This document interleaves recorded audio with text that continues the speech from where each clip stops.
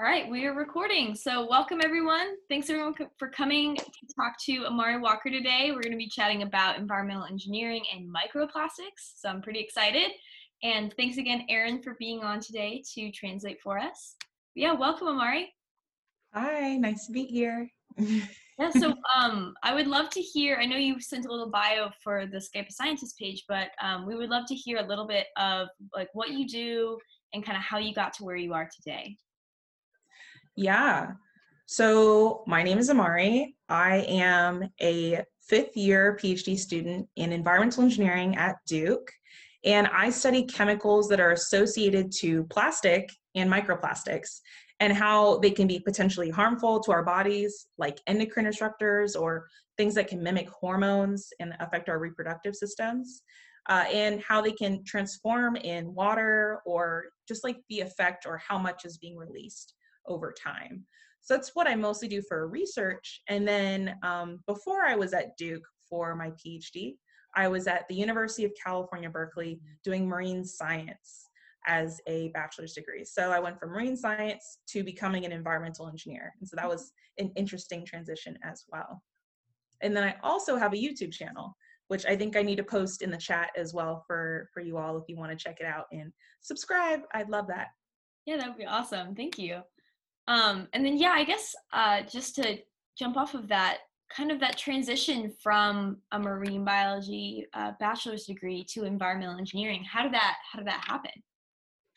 So it actually happened when I was doing my study abroad trip in Tahiti. That was I believe my third or fourth year of my undergrad degree. And I was really enjoying the work, but I realized that I wanted to do something a little different. And I was noticing that people were getting sick from the water that they were drinking, like my colleagues that were there. And so it just brought to me like a lot of questions about water quality. And some of the projects for my study abroad program, we were required to kind of create our own research project surrounding like what was happening on the island in Moorea, French Polynesia.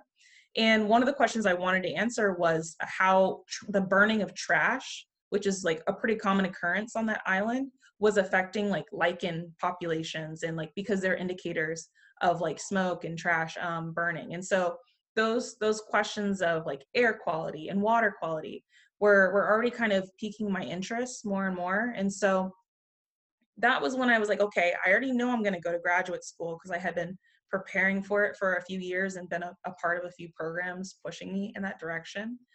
And so the question was in what, in how to get it done. And so after kind of reviewing all the different majors and options I could do, I thought environmental engineering offered me a huge, interdisciplinary opportunity for me to really delve into chemistry, concepts of math and physics and just geology. There's just so many different interdisciplinary subjects in environmental engineering and would allow me to get certain accreditations, like getting a professional engineering certification if I wanted that.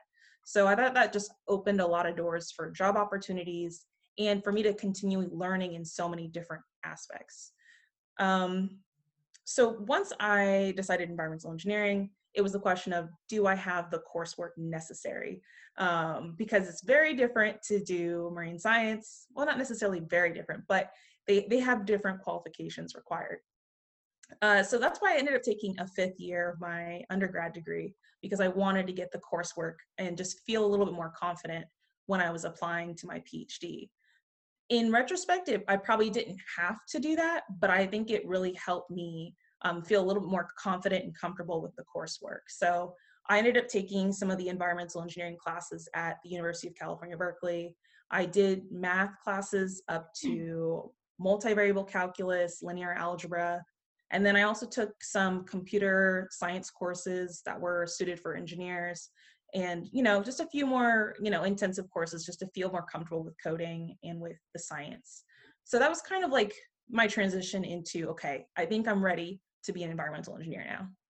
Gotcha. Cool. And kind of off of that, someone's asking, like, what's the difference, or how would you describe the difference between environmental science and environmental engineering? Because it sounds like obviously there's going to be a little bit more math in the engineering part, but kind of how do those split? Yeah, the They have like slight differences. I would say that you could probably do most of everything in either one of the majors that you choose. I think you probably have a little bit more opportunity for like higher paying jobs with environmental engineering. Usually when you finish an environmental engineering like undergraduate degree, you go into becoming like a facilities engineer, where you make sure that like the industry is, you know, within the limits of like how good their water is, or like how much waste they're emitting. Or you know, work in the air, on the air side, or just hazardous waste or trash management.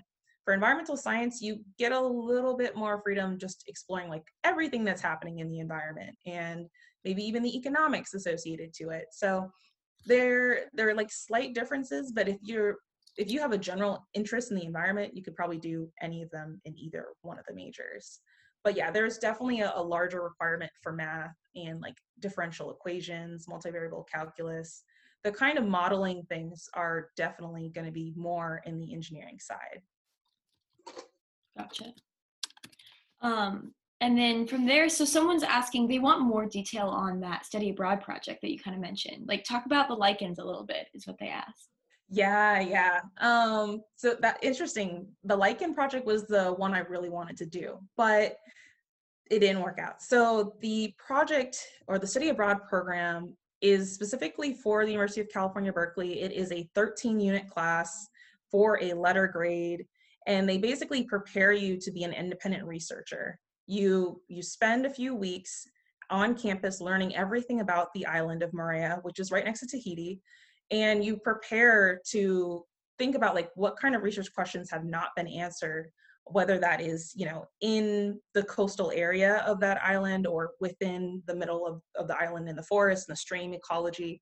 So when you get there, you spend a few weeks investigating all parts of, you know, the reefs, of the inner parts of the forest, to even the shoreline. And then you come up with 3 proposed topics for a research. And it has to be feasible within like a 6-week time frame to be able to do. And so, you know, you kind of decide like, these are the 3 I think are the most interesting to me. I've done reading on things that have been previously done on this island. And then you have 4 professors and then 3 graduate students that are there as well. And then the entire group of students as well review your entire proposal and decide what's the most feasible. So the lichen one was the one I was really interested in, like the burning of trash, because inevitably that relates back to plastic pollution. They had a lot of plastic trash there. But it was a little bit too dangerous to be going into people's backyards and like standing near an open fire. So didn't end up working out the way I wanted it to. But I ended up doing something on the shoreline instead, and studying how the decomposition of different parts of algae were changing the composition of like the insects, the marine and terrestrial insects that were eating it and decomposing it. So interesting. I was a little bit on both the shore and the terrestrial area. Yeah, no, Lots of bugs. yeah, I can imagine. So basically you're talking about like being excited about that question. Have you kind of always been interested in being a scientist, and like kind of what was your like inspiration to pursue marine science and then environmental engineering? I would definitely say I've been interested in science since I was really young. I think my family exposed me to a lot of space camp, science camp, even like I think I went to a medicine camp at one point in the summer. And so I had a lot of exposure to math and science. I was even doing math classes, I think, on the weekends at one point. So I kind of always knew I wanted to do something in the science realm. I think initially it was, I'm going to be a doctor. And so I was trying to go down that route for, especially during high school. But when I got to college, I just realized that like I had like a much wider interest than medicine, and I wanted to go into just kind of more general like science, like either biology or marine science. And when I was applying to colleges, I really wanted marine biology specifically, but Berkeley didn't offer that. They had marine science instead, so it was a little less bio focused. But I think that was good for me because I realized I'm not like a creature person. Like I think it took swimming in the coastal reefs to learn that. Like I'm like, oh, there's an eel. Oh my God, there's an eel. hilarious. I love eels, but I've never swum next to one, so maybe I would change my mind. Let me tell you, when they stare you in the eye, it does something to you. Like, this is the top predator in the sea that I'm in right now. Like, you can bite my thumb off. Yeah, I mean, they're super pretty and they're cool. And then, it freaked me out when I realized that they lived both in the streams and in the ocean. I was like, what? Everywhere. But there was another question in there. I think I got lost in the sauce about just a passion for science, I guess. Mhm. I think some of the earliest stories of how I got super interested in science, I think I wrote a small blog about it on my website, which was damariwalker.com. But it was when I had to kiss a banana slug. And that was an interesting experience. I think it was 5th grade science camp where they made us go on a nature walk and learn how to be sustainable by like eating an entire apple instead of like leaving apple core waste in the environment. And then like I think towards the end of the trip it was like, okay, you're going to learn about the properties of the mucus of a banana slug by actually getting interactive with it and kissing it and letting your lips get numb. And I was like, nope. Oh my god. Not me. Why me? But I did it and it was super cool to like physically interact with a scientific property. So I think that was definitely one where I was like, yeah, this thing's cool. And I'm going to watch Animal Planet every day and Discovery Channel every day and keep learning about more science. Awesome. I'm surprised like a 5th grade camp counselor was like okay with having a bunch of 5th graders put their mouth on a banana slug, but Pre-COVID. um and kind of you were talking too about, so you mentioned your 5th year, right, in your PhD? Yes. Yeah, so I guess people are kind of curious what kind of jobs you're interested in and what kind of jobs like environmental engineering prepares you for. Yeah. I think there's definitely a little bit of difference, like if you're going for like a master's, up to a master's for environmental engineering versus like a PhD. I think when you get a PhD, you open the doors to, if you want to be a professor and go into academia, if you want to be a science advisor, and that can just be like advising policy changes, like for plastic pollution, like that's something that definitely interests me. To even working at a higher level in industry to kind of like motivate different product innovations, or beyond like a facilities team to make sure that if they are managing, making chips like at Intel, I did an internship at Intel before I started at Duke. And so I was a facilities engineer and I was learning the process of like, well, they produce waste when they're making these chips or these fobs. And I have to make sure that the waste meets the requirements and that we're not going over or under associated to like the EPA. And just making sure that if there was any hazardous spills, there was an environmental engineer on site that could, maintain it and do all the paperwork, and making sure that permits were still up to date. So those kinds of things you can definitely do on like an industry side, or you can go into consulting. Whenever there is a huge event that happens around our country, you're always going to require some kind of environmental engineer, because let's think about the oil and gas spills. Like you need an environmental engineer to make sure that the site of like the ocean is like properly cleaned up and like there's no other chemicals that are harming the wildlife there. Or like Hurricane Laura, I just did a video of this on my YouTube channel, how that big, huge like Cat 4 storm actually caused an industrial fire, and that released chlorine gas into the atmosphere, and then it deposited or diluted itself in the water, like right next to that fire in Lake Charles. And so the question of, well, okay, great, it's out of our air. Well, what about what's happening in our water now? How do we make sure that this is still safe? Maybe not just for us as humans, but also for anything else that's living there. Because, humans disrupt a lot of environmental processes. And so we got to figure out how to remediate that. Or if there's radiation sites, like making sure that they're still, they're not contaminating other areas and like leaching out into other places. So consulting is a big area that you could definitely get into for environmental engineering, because we are going to continue making millions and millions of chemicals, and we don't know the effects of a lot of them. And we will need someone to make sure that they can, manage or understand what's present and remediate it if necessary with either like microbial means. So part of environmental engineering means you can also be some kind of microbiologist and do some bioinformatics stuff to either like consume the chemicals like PCB or even like plastic. I think they're trying to design microbes that can consume plastic. So yeah, there's tons of options. There's tons of job options. Yeah, that sounds really cool.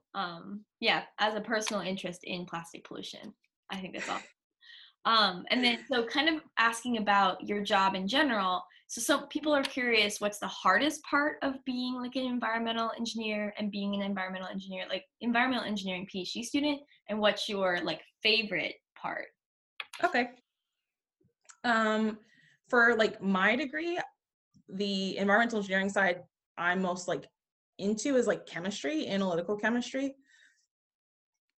So I think learning environmental analytical chemistry and like using like these $1 million instruments to like understand what's present in our water or that's being leached out of plastic, like that's a huge learning curve for me for the past few years of just kind of getting up to speed with how to do these things. So I think that has been one of the largest challenges is getting the techniques down, understanding the research behind it, because I think I had a little bit of imposter syndrome with chemistry, which is interesting because I started out as a chemistry major at Berkeley before I switched to marine science. So full loop back, and now I'm a chemist.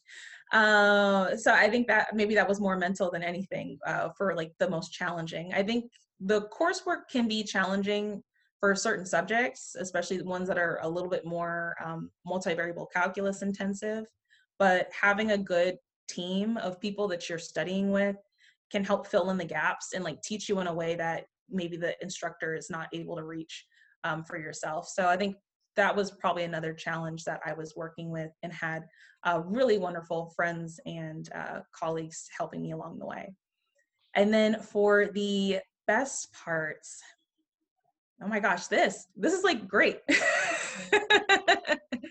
I think the best part of my PhD right now is this year, because I now feel like I have enough knowledge to kind of talk to people about the science and really share with them like the things I've been working on with plastic, and getting people to think about being more sustainable, or talking to their government representatives about doing a little bit more with legislation, or even like pressuring industry to have better alternatives and create circular economies for plastic.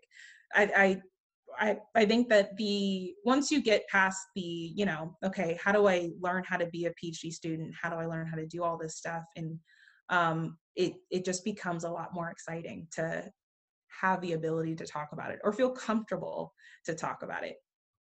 No, that's true. I'm in the early, like, can't even talk about it yet stage. So that's awesome. So then off of that, it's kind of asking a little bit more about your personal like research. People are curious, like what, maybe like describe one of your research projects that you've been working on, and like they want to know how long you've been working on it, and kind of like you mentioned your team too, like how many people do you work on, and like who are they? Yeah. Okay, I also have a great video on all of my projects, but I can tell you a little bit about each of them. So to get a PhD, you have to have 3 chapters that you publish. Some people have a PhD where they just build on to each part of their research so that it becomes a more complete story. I think I have more of a 3 separate chunks that all fit into the story of chemicals and plastic. The first project is one I've been working on since my first year, so it's been almost 4 years now, which is plastic called epoxy, and that's what lines the cans of like your Coca-Cola bottle or like a can of beans. Like that is usually what epoxy is, or even on the floor. Sometimes we have like certain kinds of floors that are shiny, and they are usually sealed with an epoxy. But that epoxy is made out of a chemical called bisphenol A. Now, if you've heard of BPA-free, anything, water bottles, baby toys, baby bottles, it's because they've been working to try and get it out of circulation, but it's everywhere. Even when you get a receipt, you probably get the most exposure when you touch that receipt because it can absorb into your skin and into your bloodstream. So bisphenol A is a problem because it's an endocrine disruptor. So it can have harm to just any part of the reproductive process, and is a suspected carcinogen, hasn't been proved, but it's just not a great chemical to interact with. And what I'm trying to understand is the release of that compound along with a few others into what would be like a freshwater environment. If you improperly dump a LaCroix bottle in, you know, a stream, how much is likely to get released into that stream? Or even if you expose that bottle to light, how does that change the amount that's being released or the changes to the compounds? So that's kind of one thing. And even if it becomes a microplastic. So I sometimes take that plastic that I've made and turn it into microplastics and say, hey, it's smaller now. Does that make a difference? Does that mean that more BPA is going to come out? And yeah, so it's just a bunch of different kinds of benchtop experiments to understand the release.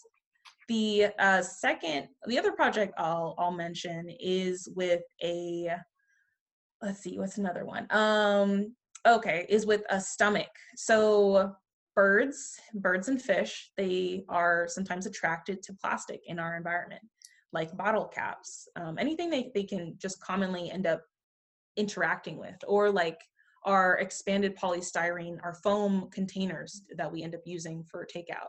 So when they consume them, they can end up in their gut, and we don't know exactly what chemicals are present in these plastics, and like how interacting with like a very acidic gut would allow certain compounds that are also endocrine disruptors to be released. So I work with a colleague who had already done a simulated bird and fish stomach digest, and he put 16 commonly found plastic items on the beach, which are all mostly single use. That's like our straws, our, I think even balloons, strings, shopping bags, you name it. He put them in these simulated experiments to see how much of certain kinds of chemicals were being released.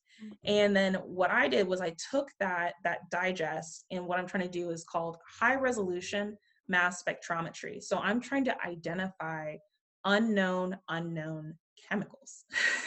So it's a lot of forensic science in a way, because we don't know really what's in there, and we don't know how they could have changed in the presence of all of this acid. And so I'm just doing a little bit of investigation to identify those and then prove which chemicals are endocrine disruptors. Yeah, So that's that's awesome. 2 projects. Yeah, really cool. And you mentioned that you have like in-depth project descriptions in your YouTube channel, right?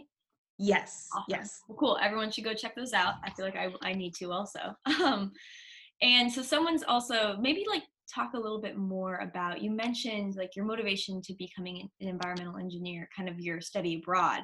But is it, yeah, like what kind of keeps you going in environmental engineering, and like kind of what career maybe are you looking at after PhD? Yeah. That's kind of something I'm still investigating and exploring, but I think that I really enjoy the kind of coursework that I'm exposed to and the kind of researchers by choosing environmental engineering specifically. Uh, I don't, maybe I think I would also consider doing some more of a consulting realm around just like remediation for like our water or anything else that's happening in our environment.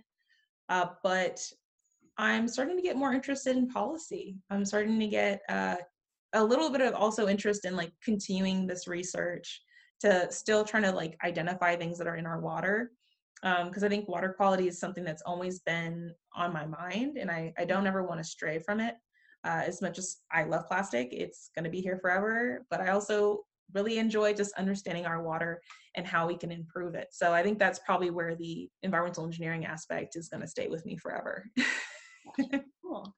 And then kind of off talking about like, you mentioned like ocean pollution and things like that. Do you have any like tips or ideas of, someone's asking like, how can we reduce waste in the ocean, and maybe like personal steps that people on here could take? Yeah, I think there's a really great figure with this international advocacy organization called Oceana. You all can search them; they're great. But they show this figure of every minute a truckload of plastic waste is being thrown into our oceans. And somewhere by 2050, we're going to have 12 billion tons in our oceans if we do nothing at all. So the question is also, what kind of plastic is it? And usually when you look at a beach cleanup, which is a great opportunity for if anybody's, near a coast or even near some kind of waterway like a stream or a lake, there's always some kind of plastic pollution. So doing some form of a cleanup is always a great way to do your part. But the common things that are found on those like shorelines are single-use plastic waste that, that's our straws, and now even like our gloves, like those single-use gloves, or like our disposable masks. Those are showing up more and more on the beach. I mean, I run into them all the time when I'm on my way to lab. I notice, just the single-use mask on the ground. So those those are things that we can probably work on changing for ourselves, like trying to get more cotton gloves, or just like reusable masks. I wear, if I ever feel like I need a glove, I bought on Amazon like these eczema gloves. And so they're just washable, they're cotton, and then you can just reuse them over and over again as you need them. So unless you're like actually in like, doing research or like the medical field where you need like a nitrile glove, I think going towards that is still probably a good idea. And then just looking for better options for reusables. So bringing your own reusable bag, bringing your own mug, whether that's your water jug, this is like a liter, and then your coffee. I live with these. Um, and even like one of the things we don't think about is like clothing. That one's a hard one. We still, I think in the microplastics world, we debate that pretty widely, whether you should stop wearing plastic clothing. And by plastic, I mean polyester, rayon, nylon. Those are polymers. Or should you switch to like linen and cotton? And because the thing is that they all release microfibers, and they all release different amounts of microfibers that we don't know the impact of on our environment. But it's better to kind of focus on how often you wash your clothes. How are you using cold versus hot? How intensive is your detergent? Does your detergent have microplastics? Which sometimes they do. So like being more aware of like those kinds of things. Are you line drying? Because whether you wash or whether you can wash things, and then if you throw them in the dryer, they're all emitting some form of microplastics. Your lint is microplastics. So yeah, just being a little bit more conscious about our washing procedures, and maybe having a better variety in clothing options. But I think there's a lot of things that are difficult to do and that aren't really accessible sometimes if you want to be a full plastic free sustainable warrior. And I think that those are great things to strive for, but sometimes aren't very realistic. And so really fighting for policy change on a larger level, and like industry to actually take back the plastic items that they give to us for so cheap, and remake them into the same product or a different product, is probably a better option for all of us. Yeah, no, that's awesome. I think you're totally right. Like, educate yourself as much, and like it's really hard to not use any plastic, but try your best to, yeah, bring a reusable water bottle, or make sure you like, yeah, get a cotton mask, stuff like that.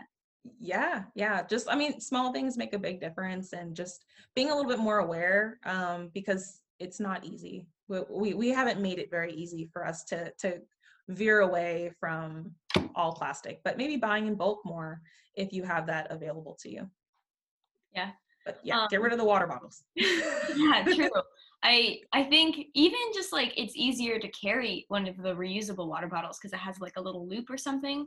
Just, yeah, make it easier. Usually those like I'm forgetting, the Nalgene brand isn't too expensive, so. Yeah, and like if you feel like you need to get like a single use bottle at one point, you just get stuck at the airport or something, try and find ones that have the cap tethered to them. Because those caps are usually what are consumed by like birds and fish. Like I think the albatross, maybe I'm not saying them right, but they're the ones that keep like getting it stuck in their gut, and their species are, really impacted by plastic pollution and waste. So, I don't really advocate for single-use plastic, but like, things happen. It's natural. This is the world we live in. Yeah. But we got to make small steps to make it better. Yeah, and someone's asking, so like on the positive note, like how can we inform other people about plastic pollution and water pollution? Yeah. Great things are to actually just kind of share content with people, or invite your social network to do like a sustainability challenge. Like, hey, like for 30 days, I'm going to do a waste audit. And like, I invite you all to do that as well. Like, let's take note of like how much plastic waste that we are putting into our environment, or how much did I recycle? Or even just like chatting with your county about, are you doing more recyclables, are you doing more composting of plastic? So I think sharing with your circle resources, and then even you can share them my microplastics video, it's entertaining, and they have a lot of fun with that. So that's always a great option if people want to do that. But yeah, like I think providing people pamphlets, resources, and inviting them to try things that they hadn't done before can really motivate people to get excited, like a plastic cleanup. Hmm. I know I like that idea of like those like 30-day challenge things like people put like for like workouts, but just do it like plastic pollution instead. Yeah, even like to go, like I think a lot of us are doing takeout, with the pandemic, but and sometimes they actually end up putting utensils that you don't need. Most of us are eating at home.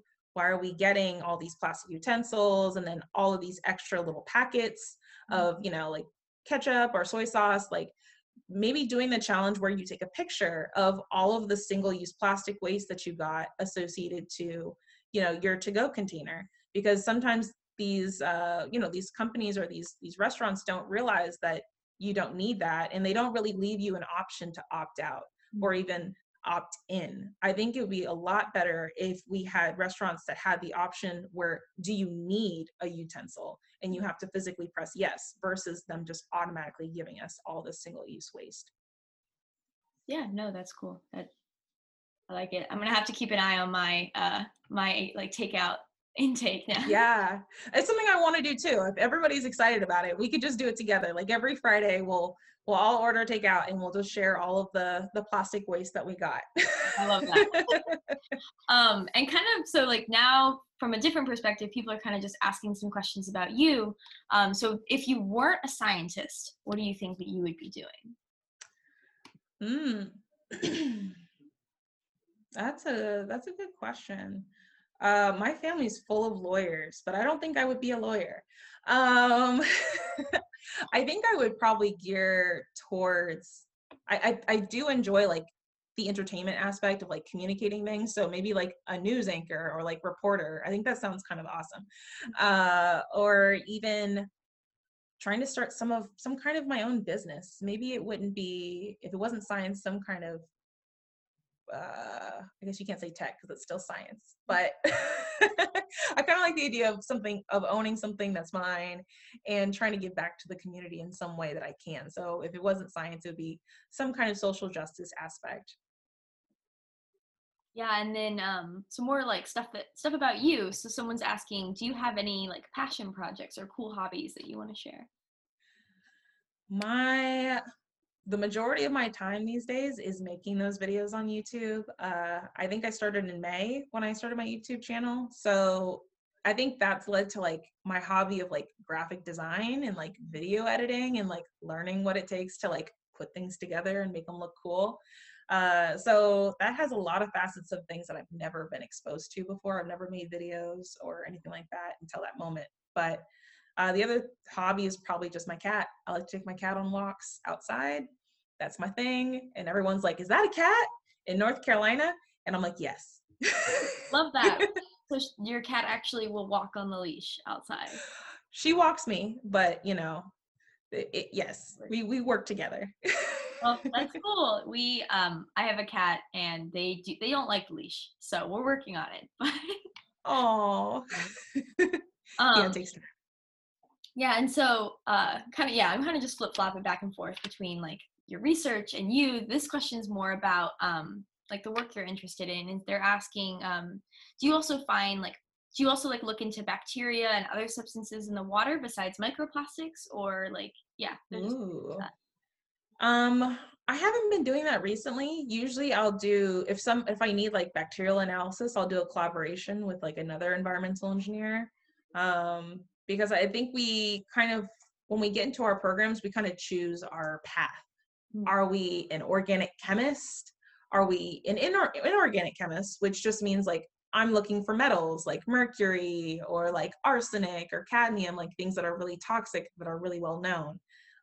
Or you go into like the biology route of like understanding bacteria that is antibiotic resistant.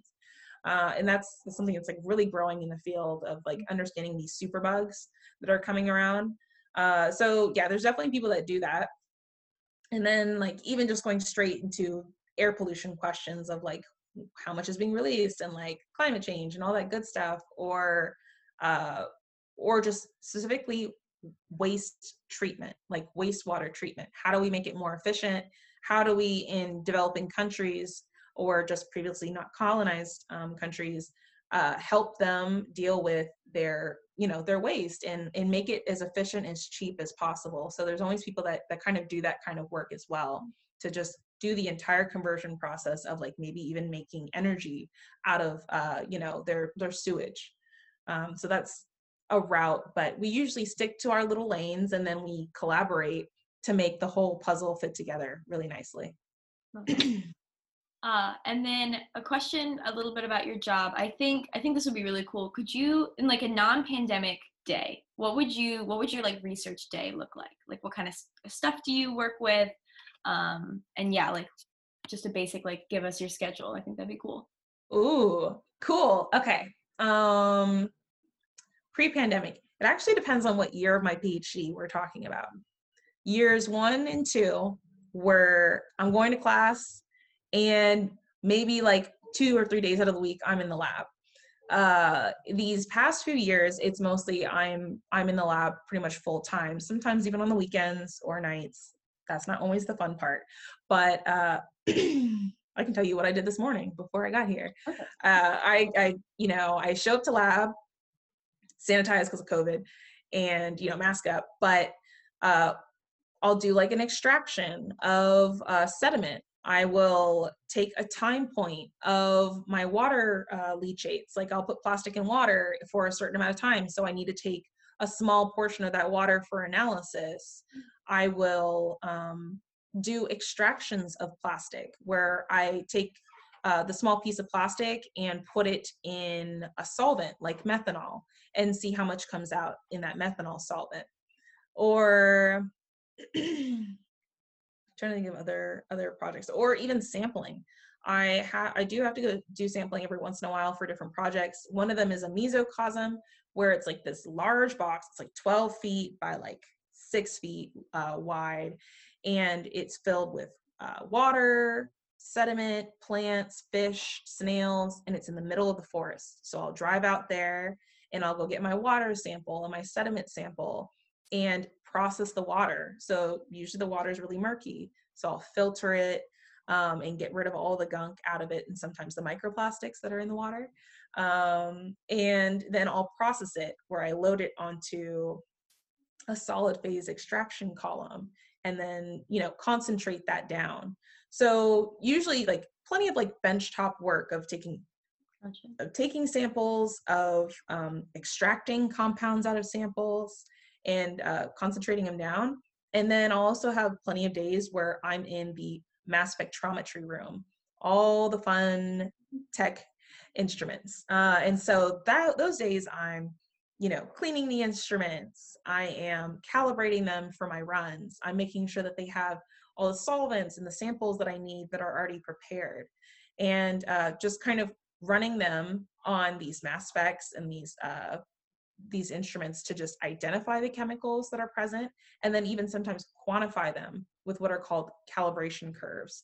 And these are just vials with known concentrations of a compound like BPA, and they increase with each vial. And so you run them and it'll give you a response ratio where if you have a lot of it, it's really high, and it'll make, with all of these little vials, it'll make a perfect line. And when you run your sample, you figure out where your sample fits on that line, and you predict how much is present in your water. So, yeah. Well, and then do you use any type of like specific microscopes to look at microplastics? Like you can't see those with the naked eye. Yeah, so one thing that we do in the plastics world is we have to, whenever we make a paper or any kind of research work, we have to prove what plastic we're working with. Mm. And so that requires usually two different instruments or three. It's called the FTIR. I think it's like Fourier transform infrared detector. And that'll tell you the surface of whatever you're analyzing. And it usually gives you like a weird little spectra. And that'll say, okay, this spectra looks like a polyethylene or an epoxy, and you match it to it. And then even Raman is another tool to do the same thing. And so usually you can just like put the microplastic in there and then turn it on and it'll tell you what the spectra looks like. For another like actual microscope is the scanning electron microscope, where you just kind of like put it really tiny microplastics on like a tiny pin and you put it in there and it'll throw electrons at the sample and they will bounce back and they will show you exactly what the image of the particle is on that tiny pin. And so that's another great way to try and characterize what your microplastic looks like. And like most microplastics are not spherical, which is, they're not perfect spheres or shapes. They're jagged, they're like stringy, they have plenty of different aspects to them that change their properties and like how much is being released. So it's why it's so difficult to really understand the microplastic problem. Yeah, I remember seeing a video on all like microplastics is like you picture something and then there's all these different, they look so different and they're really hard to categorize. So I can imagine that being difficult. Oh yeah. And then don't even get into like the microfibers. Like those are a little bit even more difficult because they're just like little strings that like wind around each other. Like Yeah, and so we've got a couple here, this one first and then we'll do some cool random questions. Someone's asking the topic of your PhD thesis, if you'd be open to sharing it with us. The topic is the fate and transformation of plastic additives within our aquatic environments. And so that includes like our oceans and our freshwater environments. So that's just identifying compounds that came from a plastic and seeing how they change. Because when you expose a chemical to water, air, light, even like turbulence, that can cause, or temperature, that can cause a whole different host of chemical transformations to that same thing. And that transformation can either make it less toxic or more toxic to our environment or to fish. So it's a process of understanding all of those chemical compounds in a variety of aquatic environments in different plastic types or even microplastics. And then this is like a fun question. What is the weirdest thing you've found in the water at your field sites? There's like this like weird green goop that was like growing on our snails. And I was like, what is happening to these snails? That was probably like the thing that I was like, ew, I don't want to touch it. What is that? Did you figure out what it was or? We still don't know. I think they just like caught something, like one of the boxes just like got infected with this weird, invasive algae. A lot of people have also found like really interesting spiders that are like huge and like yellow and like black in there. And then a lot of people have seen snakes around the mesocosm boxes. Thank goodness I did not when I was there. I would have never came back.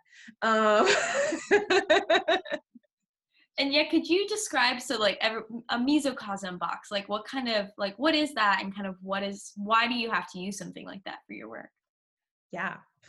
These mesocosm boxes are a part of what Duke's called SAINT, the Center for Environmental Implications or Nanotechnology, including nanoplastics, nanoparticles, microplastics. And so they constructed like 20 of these boxes in the middle of the forest to mimic like a small environment. It's supposed to mimic like a freshwater stream or lake. And instead of you dosing the entire lake with mercury and seeing what happens to all the fish, you can do it on a smaller scale. Like it's a little bit bigger than it's definitely bigger than an aquarium, and it's probably a little bit more realistic because it's actually in the middle of the forest. So it's just these little mini environments that you can dose with whatever contaminant of your interest and study them over a year or 2 years, or even try to remediate them over time with different compounds or samplers. Cool. So yeah, they're pretty big. They're 12 feet by 6 feet, and they have everything that you could possibly want to sample if you're interested in. If you want to know what's happening to the plants, if they're uptaking your contaminant, you can take plant samples. If you want to know what's happening in the water over time, you take those. Or if you're like, I know my chemical is going to stay in the sediment, you just take sediment samples and you can analyze like the microbial populations and how they've changed over time. So there's tons of options, and even looking at like behavior of fish, there's tons of fish in the actual mesocosm box, so you can see if there's like distinct behavioral changes or changes to like the population of fish. So mesocosms are a really great opportunity for research to understand like larger scale processes, because they're very complicated, but they can be more informative than just putting plastic in water and like leaving it by itself. There's no other factors influencing that. Gotcha. Yeah, really cool. And then you don't have to pollute like a natural environment to know what happens. So I think that's perfect. Exactly. And here's another fun question. So if you could save like one type of environment, like if you could like magically make it like restored or something, what type of environment do you think you would save? Like, I'm wondering if we're talking like large scale. Like, do I just go straight ocean? Like all of the ocean?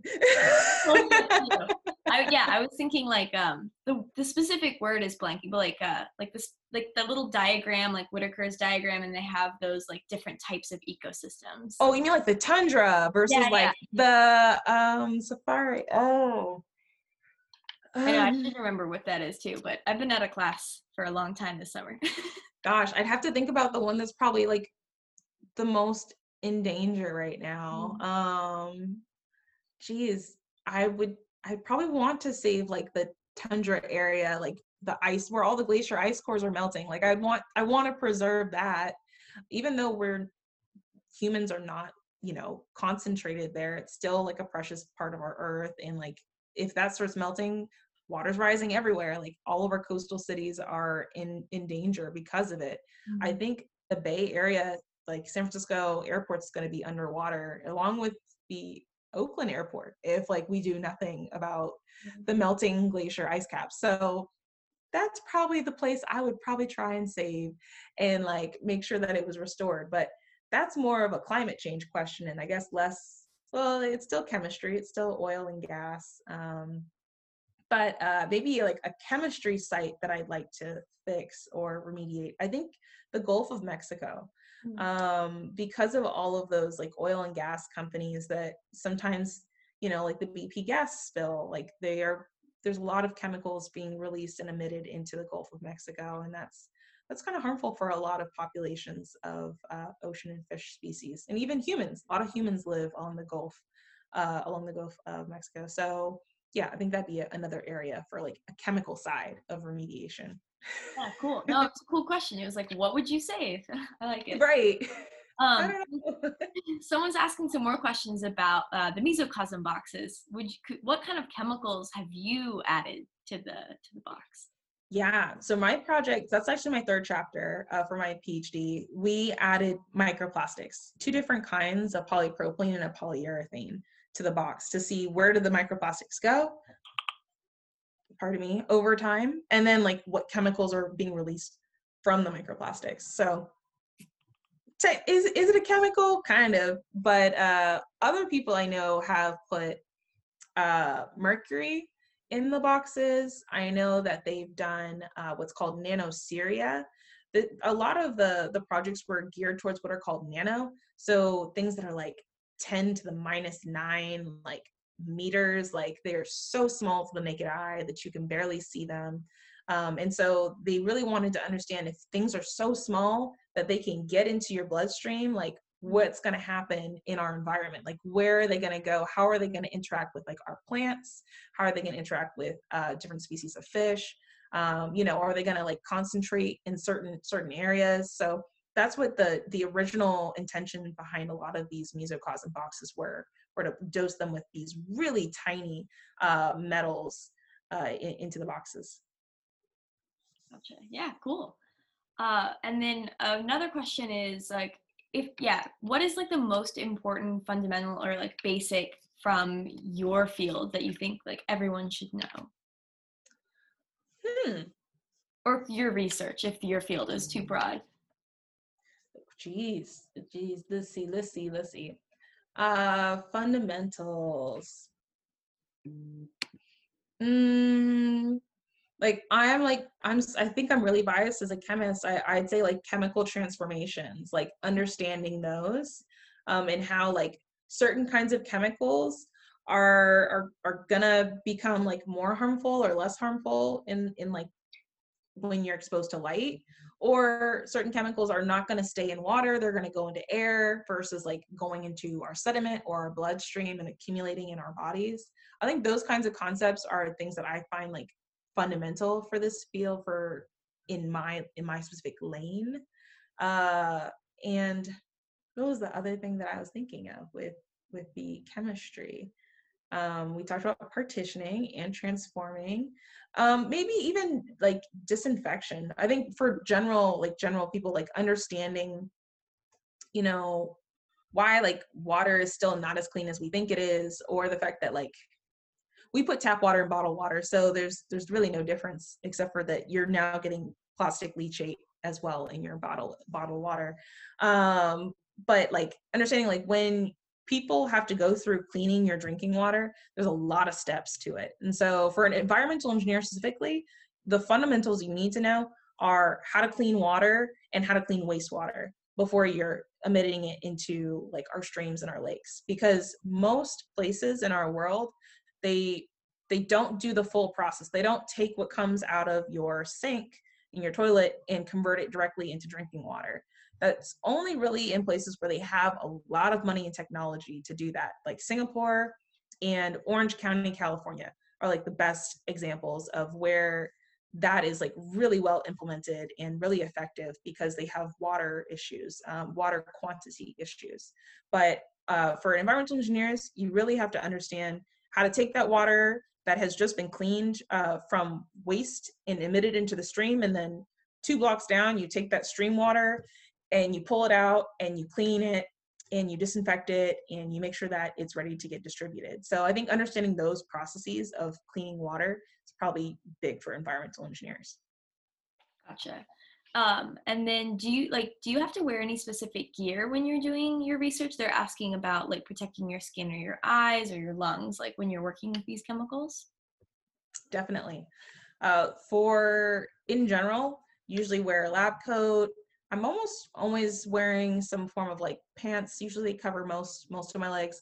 But yeah, lab coat is key. Wearing safety glasses, wearing gloves, and then you also add a different layer of gloves as well, depending on if like I'm working with liquid nitrogen. I have to wear cryo gloves to protect myself, and then when I'm working with different kinds of chemicals, I have to read the chemical safety data sheet to know, am I allowed to open this in the open air? Mm-hmm. Or am I supposed to go to the fume hood when I open it so that it sucks all of the air out?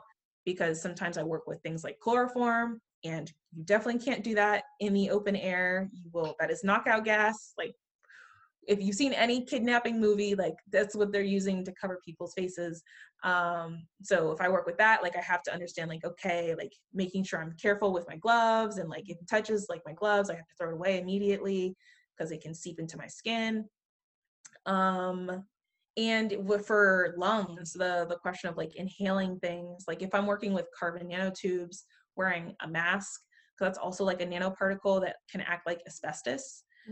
So yeah, just like being very careful with each chemical that I'm interacting with, like the BPA. We know that that's very harmful for the human body.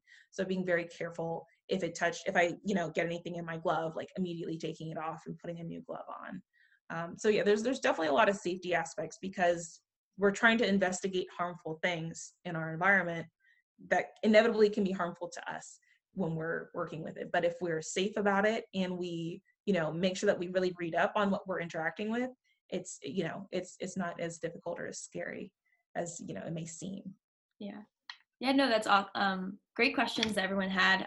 Unfortunately, we have our last 3 like Skype with Scientist questions, so we can't get everyone's questions answered. But I'm assuming if you visit Amari's YouTube channel, you could probably post some questions under different videos. So Absolutely. that'd be awesome. And then yeah, the 3 Skype with Scientist questions we have. So the first one is there one thing that you wish that you'd been asked today? Who wish I'd been asked. Uh, maybe like, what's my favorite kind of plastic? I don't know.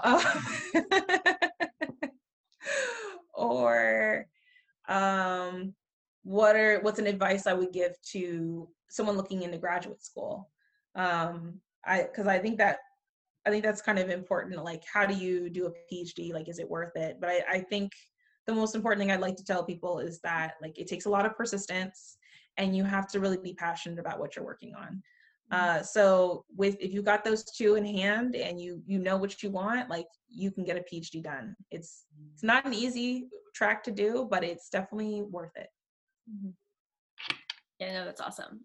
Because I agree. I think, yeah, once you're in grad school, like there's lots of people hopefully that can help you and you can learn a lot of new things, but you really have to have the drive that you want to be there. That's like the big piece. Absolutely. And then the second question, a fun fact about microplastics or about environmental engineering that you'd want to share. About microplastics. One of the biggest inputs of microplastics come from our tires. And that is one that I have no idea how we're going to solve. But whenever we get in our cars and we start driving, we are using synthetic tires, and when your tires go bald, that means all those microplastics just got emitted. And they can be harmful to certain environments, like our salmon in the Pacific Northwest. They found that after rain events from off the road, a runoff was causing like a decline in the species of coho salmon that were directly linked to tire particles. So that's an interesting microplastic fact that we don't have a solution for, at least that I know of. But yeah. Yeah. I mean, I guess non-COVID times, COVID's really thrown a wrench in things, like take the bus or try to take public transit so there's less tires on the road. But yeah, I'm not sure. That's crazy. And then the last thing is super open. A fun fact about anything that you want to share to wrap up our session. Fun fact. I'm like obsessed with like sci-fi fantasy books.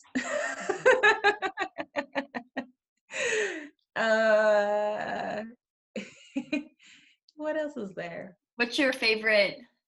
Do you have a favorite author or? Like I forget his name. Name of the Wind is a really good series. And I don't know what else will be there too. Yeah, I like plastic, I guess. No, I totally understand that. I also think it's really cool. And we don't know what's going on in the water. It's really hard to, like, I think terrestrial systems, you can see what's happening, but in the water, it's really hard to know what's going on. So that's really cool. I like what you're doing. Yeah, thank you. Yeah. Well, yeah, I'm happy to know there's another scientist on their way to do it.